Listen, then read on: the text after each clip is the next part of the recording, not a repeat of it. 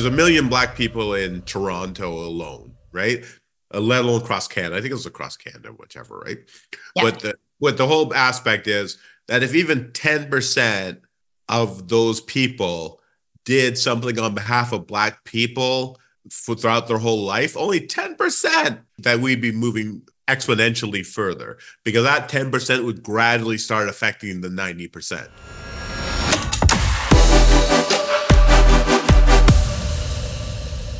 So, Robert, Okay. the village is the heartbeat of the Black community. It is the sanctuary where dreams and aspirations of our children are woven into our history. One of the things we are planning for this summer, Robert, we're calling it our annual Truth, Forgiveness, and Reconciliation event. And this is going to happen on June the 21st in Toronto. And we are inviting members of the Black community to come. We are going to be spending day one talking about truth and just learning and looking at the things that have happened to us and continue to happen to us, both in the positive as well as the negative. On day two, we're actually going to move through a healing process. I'm going to guide the audience in actually moving through a forgiveness that is going to release some of those pent up emotions that we hold in our DNA. And then on the third day, we're talking about reconciliation. And on that third day, we're putting front and center the children and the children's children. And we are calling in the blessings for those children.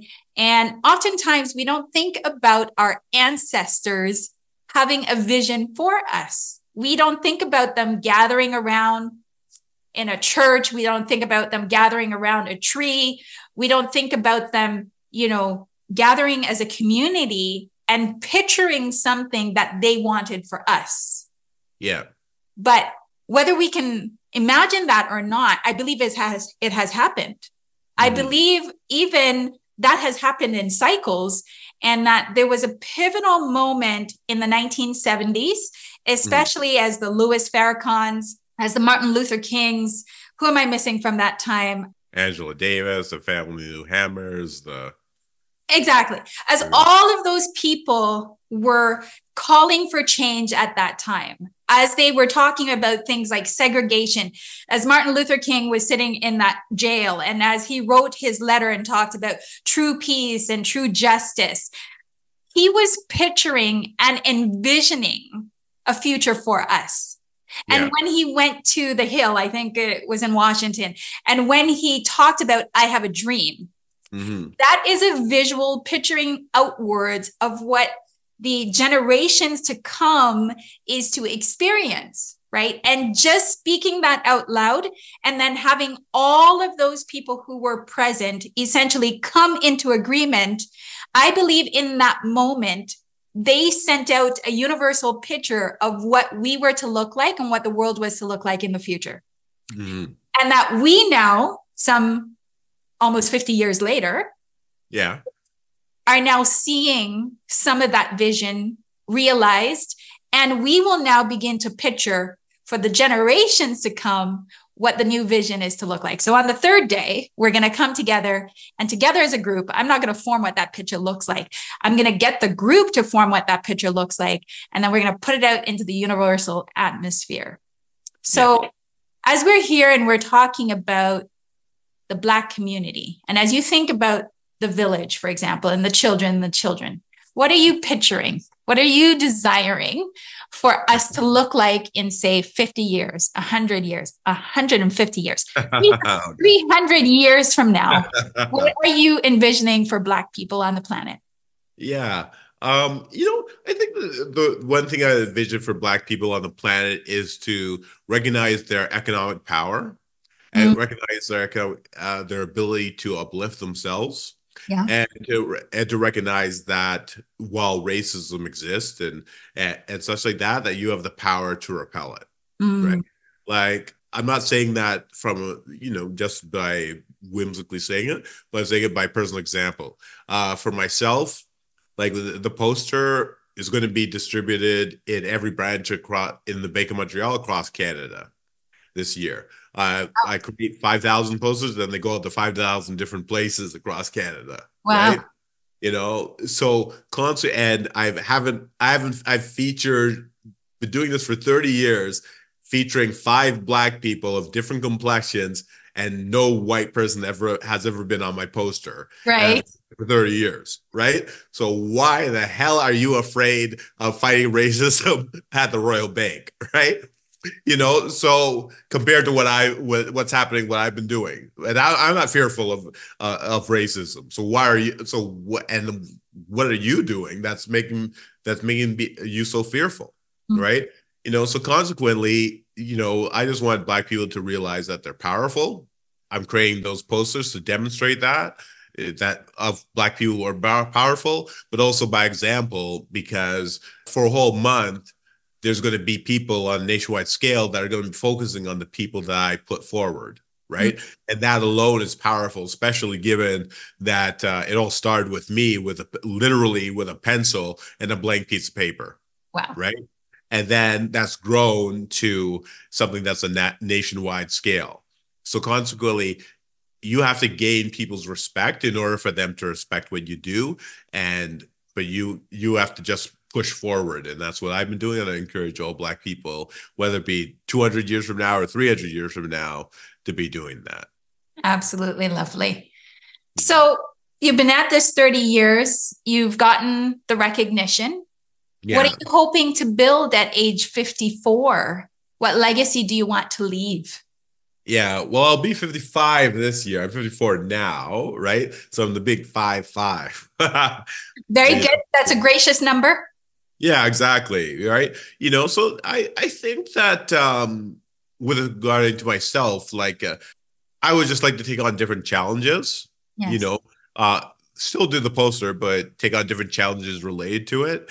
I always thought that empowering Black people would obviously be a lifelong ambition, right?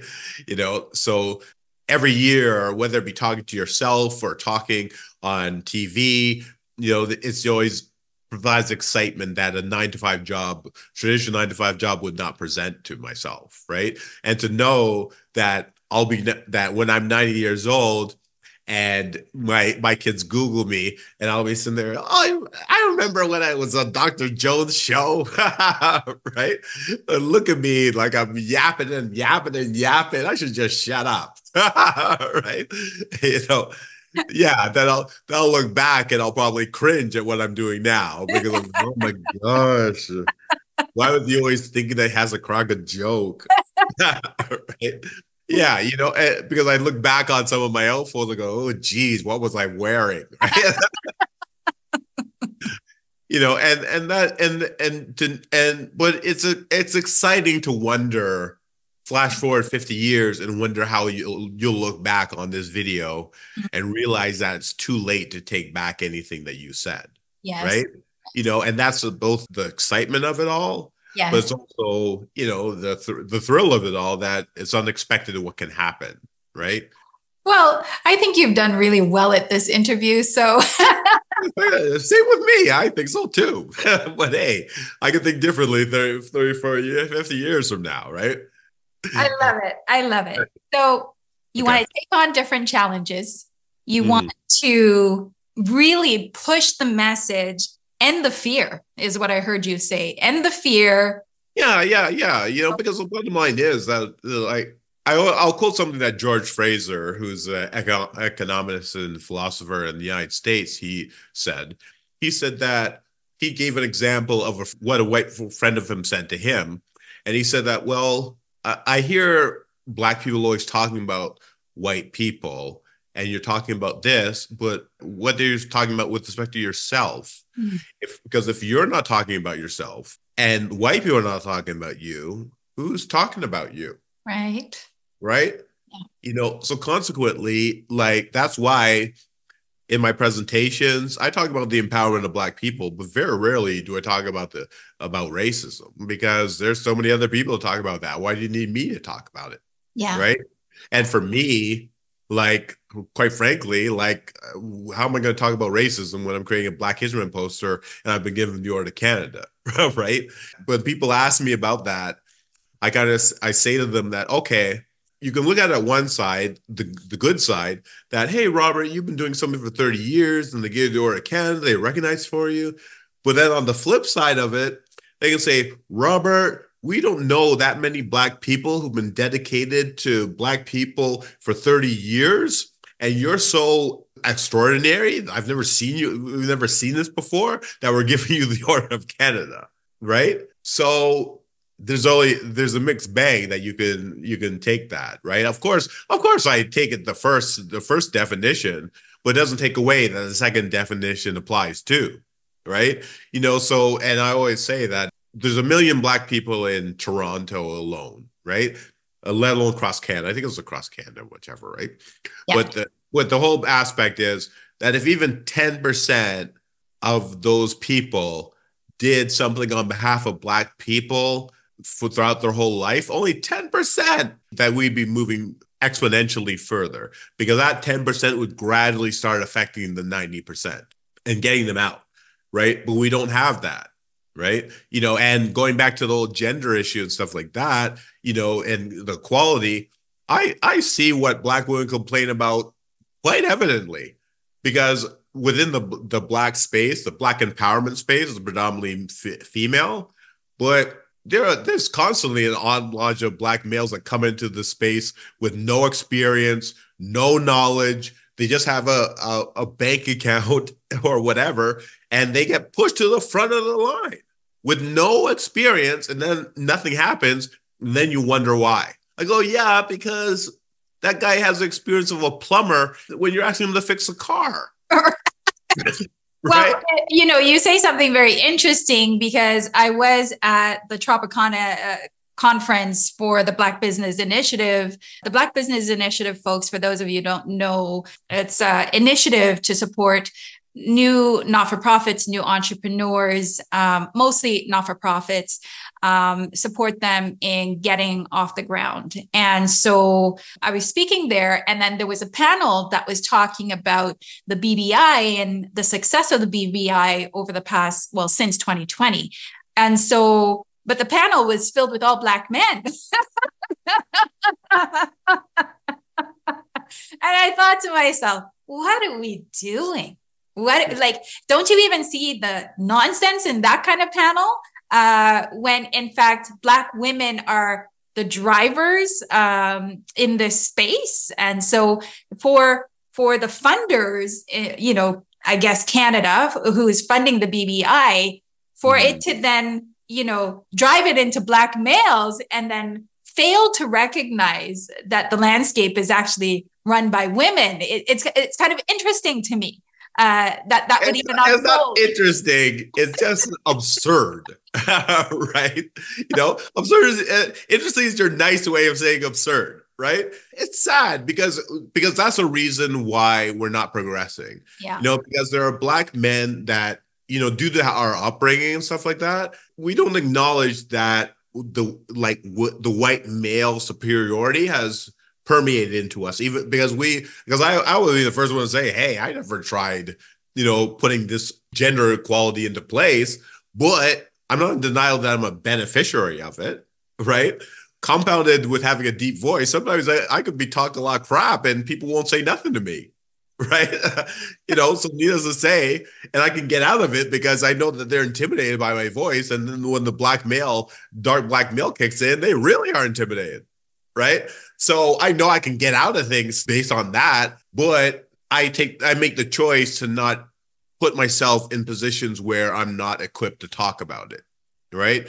Not because I don't want to, but it's because that it's not the right thing to do. And it's putting me in a position where other people are going, Robert doesn't know what he's talking about. Right. So why am I going to put myself on stage when really I only have 2 years working in that field, and I could be asked any question and not know what I'm talking about. So those men are putting themselves in a bad position just because they want their ego stroked. There was one man, and that was Rustrom, who recognized the bizarrity of it. Given that, when you looked in the room as who was leading those initiatives, but it is as it is. I loved what you had to say. You said, if 10% of us, I think we're 1.4 million across Canada. Mm-hmm. If 10% of us did something on behalf of the Black community, we then create this tipping point where then everybody else begins to think about, okay, so how do I support the Black community? I love that. And I'm going to use that going forward as something that, I'll use the 10% and say, okay, where's the 10%? Where's the 10%? Where's the 10% as we build, as we transform the landscape, and as we vision for our children and our children's children, what is to come in, say, 300 years?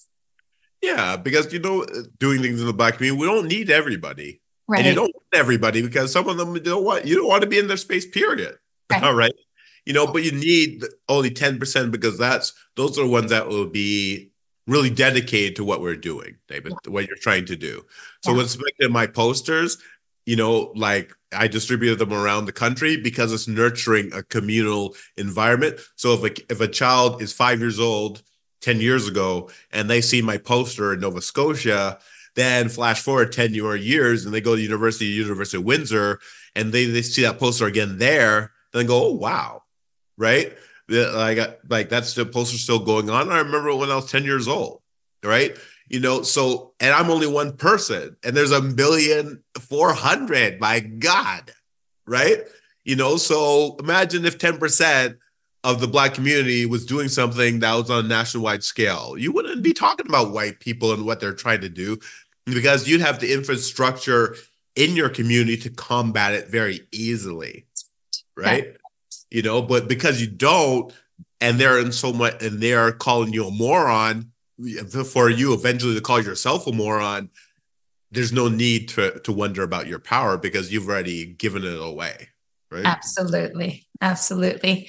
So what do you need to mobilize the 10% to end the fear of racism, to harness respect within our community? What do you need to achieve all of these things that you've just identified? Yeah, well, I need the 10% to buy my poster at the very smallest and put it up in your child's room and talk to them about it. Because if one parent did that 30 years ago, and each year spent 10 minutes to talk about the 5 people that were on my poster, you'd have a child that would know over 100 African Canadians and their stories, right? Wow. So imagine 1,400,000 Black people knowing 150 Black stories, right? So there's nothing stopping that from happening, right? But all you have to do is just read something for 10 minutes. So similar to starting something in 2020, it's not too late to start everything, right? So it's 2024. So, hey, you can buy my poster for like the next 4 years and your child would know 20, and that child, because you did it, will teach will buy the poster my ancestors create, and consequently things would continue forward. I love it. Do you have a book of your posters? No, that's what actually was what I was proposed to me to do. Yes. So I'm thinking about that. So yeah, I definitely want to create a book on my posters for memorabilia's sake and everything. I think that would be awesome. I mean, don't change anything about them. Just put them all together in a book, and then you think you can do that for our communal gathering? You think you can? When was your community gathering? It's in June of this year. In June? Yeah. Well, yeah, that can be done, because I already know how to do that and everything, right? All right. So if you put the book together, and then we will work towards getting at least 500 copies of those books sold by the time we complete our event on June 23rd. How's that? Okay. Hey, even more incentive, money. That's right. And from there, it will go out, because we expect to have a big impact in Toronto this summer. And, and so we'll talk about that offline. Yeah, okay. Oh, that's interesting. Yeah, that's definitely something that I'd be interested in. Obviously financial, but obviously, having a book that documents my history that will live on forever. That's really great. That's awesome. That's awesome. Thank you for that. Would I be able to pray for you before we end our session? You would be willing to pray. Willing to pray for I me. am willing, and you grant your permission? Yeah. Oh, yeah, definitely. All right. Let's pray. Father, we thank you for all that you are, the big beginning, the big end, and everything in between. We thank you that you have rooted us in this African, we call it Black melanated community, and that you have given us a life that we can now branch out and grow. We become the tree. We become the light to so many others that are with us. I thank you for Robert. I thank you for his life. I thank you for his legacy. I thank you for the talents and the gifts that you have poured into him. I thank you for his vision to embolden and to mobilize the 10%. I thank you for his vision to launch the message, do not be afraid, to launch the message, talk about us instead of talking about the people who are out there. I thank you for his strength and his boldness and his courage. And I pray that in all the ways that he is to expand and become limitless, that you will now pour into him every resource that is needed in order for that to happen. I pray for his poster that is to go across Canada this year. I pray for there to be sales abounding and expanding and exploding beyond anything that he can possibly imagine. I pray that in all the ways in which he has visualized success, it is fruitful. It comes into fruition in the right order and the right timing, and all the ways that will bless him and his family and his children's children's children to come. I say all of this knowing it is already so. In Jesus' name, amen. Amen. So, Robert, it has been a journey, and I want to thank you for taking the time to speak with me today. I want to thank you for your authenticity and your humor and your wisdom that you poured out to our audience today. Okay, I greatly appreciate that. And thanks for the invite. Audience, it is our time to say goodbye. So I thank you for listening, and I thank you for going out and looking up Robert. You can find his posters. Robert, can you tell us where folks can find your posters, where they might be able to purchase one? Yeah, they can order it on www.thelegacyposter.com. Wonderful. So they can email me at rsmall005@mac.com as well. All right. We'll drop all of those contact details into the description for the show. And we pray that you have enjoyed this discussion, that you'll allow the reflections that come after listening to this, that you'll embolden yourself and mobilize yourself so that you can be amongst the 10% that is championing and making our ecosystem even healthier. Until next time, I'm your host, Dr. Joan.